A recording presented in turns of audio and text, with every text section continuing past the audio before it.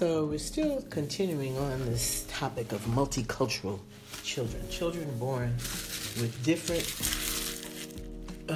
races flowing through their veins, and sometimes the confusion and the resentment and all these other things that can go along with it. I know a young woman right now who, in her family, her mother is black and she's black, but her mother married another person and went on to have a number of other children. And as a result, sorry, my hair utensils I'm putting away. She feels her hair is different from theirs, and her skin tone is different from theirs, and they have their father there. And so you can imagine how that would make a kid kind of feel left out, because a lot of these interracial couples come from people who already have children with their own race.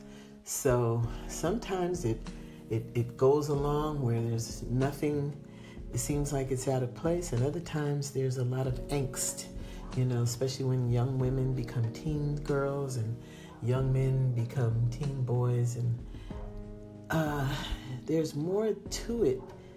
And parents traditionally, I believe, are trying to parent, and so they're not really taking the time to sit there and explain to them. I think they're thinking, if I don't mention anything, then it won't be a problem. But it is a problem, and I can hear it in the way I have interviewed young people and the things that they say freely to me that they may not say to their parents.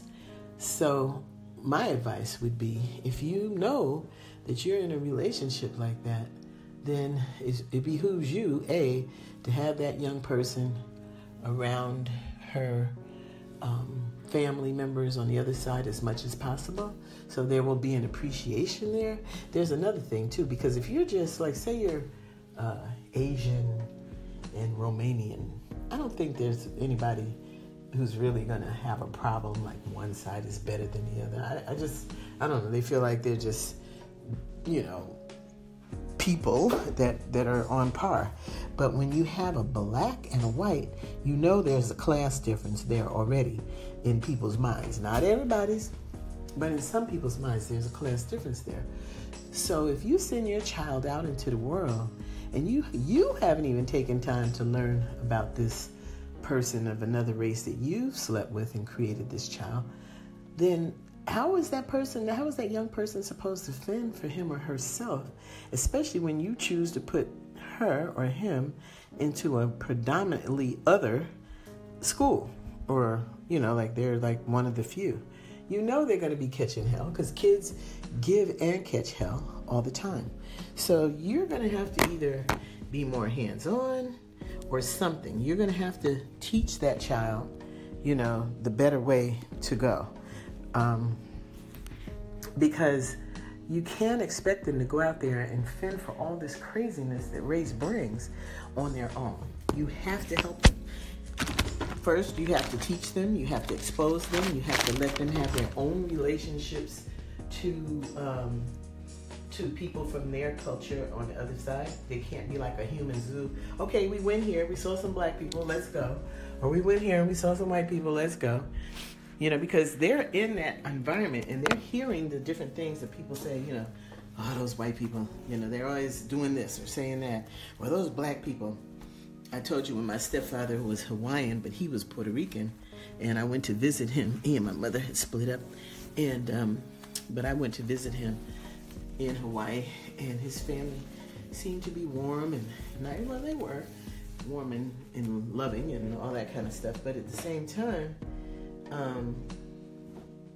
they still had preconceived notions about my people. And so they heard someone on the news that did something crazy and they happened to look like me.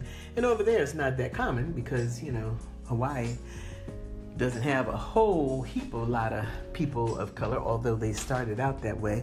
But I don't want to get into that history right now. But you should, if you know somebody who needs to know that. Long story short, I remember sitting there and one of the older aunts kind of sucked her teeth and said, "That popolo." And I was like, "Popolo? Man, that's what my stepfather used to call us when we were kids." He would say, "Hey, popolo, go to the go to the refrigerator and get me a beer. Or, hey, Popolo, do this. Or, hey, Popolo, do that. And I thought it was a term of endearment. But when I saw the rest of them draw up and turn and look at me and look back real quick, I knew that somebody, it was almost like saying the N-word in the presence of a black person you forget is in the room. And I was like, ooh, that term. And when I looked it up, I said, oh, not a term of endearment here. Now, I know people will say, well, black people will use the N-word amongst themselves. Well, they are not. They were Puerto Rican. So you see what I'm saying? It's like, even though I enjoyed the culture that he exposed to us, they were Hawaiian, but a lot of the Puerto Ricans were brought over from Puerto Rico to work the sugarcane fields, which is why they had like an underclass there of Puerto Ricans. So, and they may not see it as being an underclass, but it truly was perceived that way. So it would have been nice if at any point in time, my stepfather had said to me, hey, this is my culture. This is where we come. This is what we do. This is why we're here. I had to read all that. He never ever even brought any of that up. And I know some people don't want to. I get it. I do. Getting ready to go see the Avengers and picking out my outfit. I am not going to be like with Black Panther. Everybody went dressed in African garb and all that. No, I don't know if there's such a dress code for this movie. Because I am going to put on my sneaks and I'm be out the door. So, but all of that is to say that here I was, a young girl in that midst. And I had that little incident happen, and nobody warned me, nobody told me, nobody explained anything to me. Now, I got over it. Life went on. Actually, they left, and I never really saw them again from that day. But they did come over because my stepfather made a pot of paella, and, the whole family came and were excited to come and eat, So after that, though, it was just me all over that island by myself, just enjoying life. And then one day, I went down Waikiki Beach, and I heard these drums, and I was like, oh! So I went over to the drums, and there were my people. There was a whole group of black folks. From then, my summer opened up, and we had a ball for the rest of the time I was there. So, I'm not saying I wasn't having fun before that, but it was just like, finally, to be able to talk to somebody who was like me was very empowering to me. So I'm still researching this whole thing because I want to make sure that people are paying attention and not leaving their kids out to dry. Have a great day. Talk to you soon. Bye.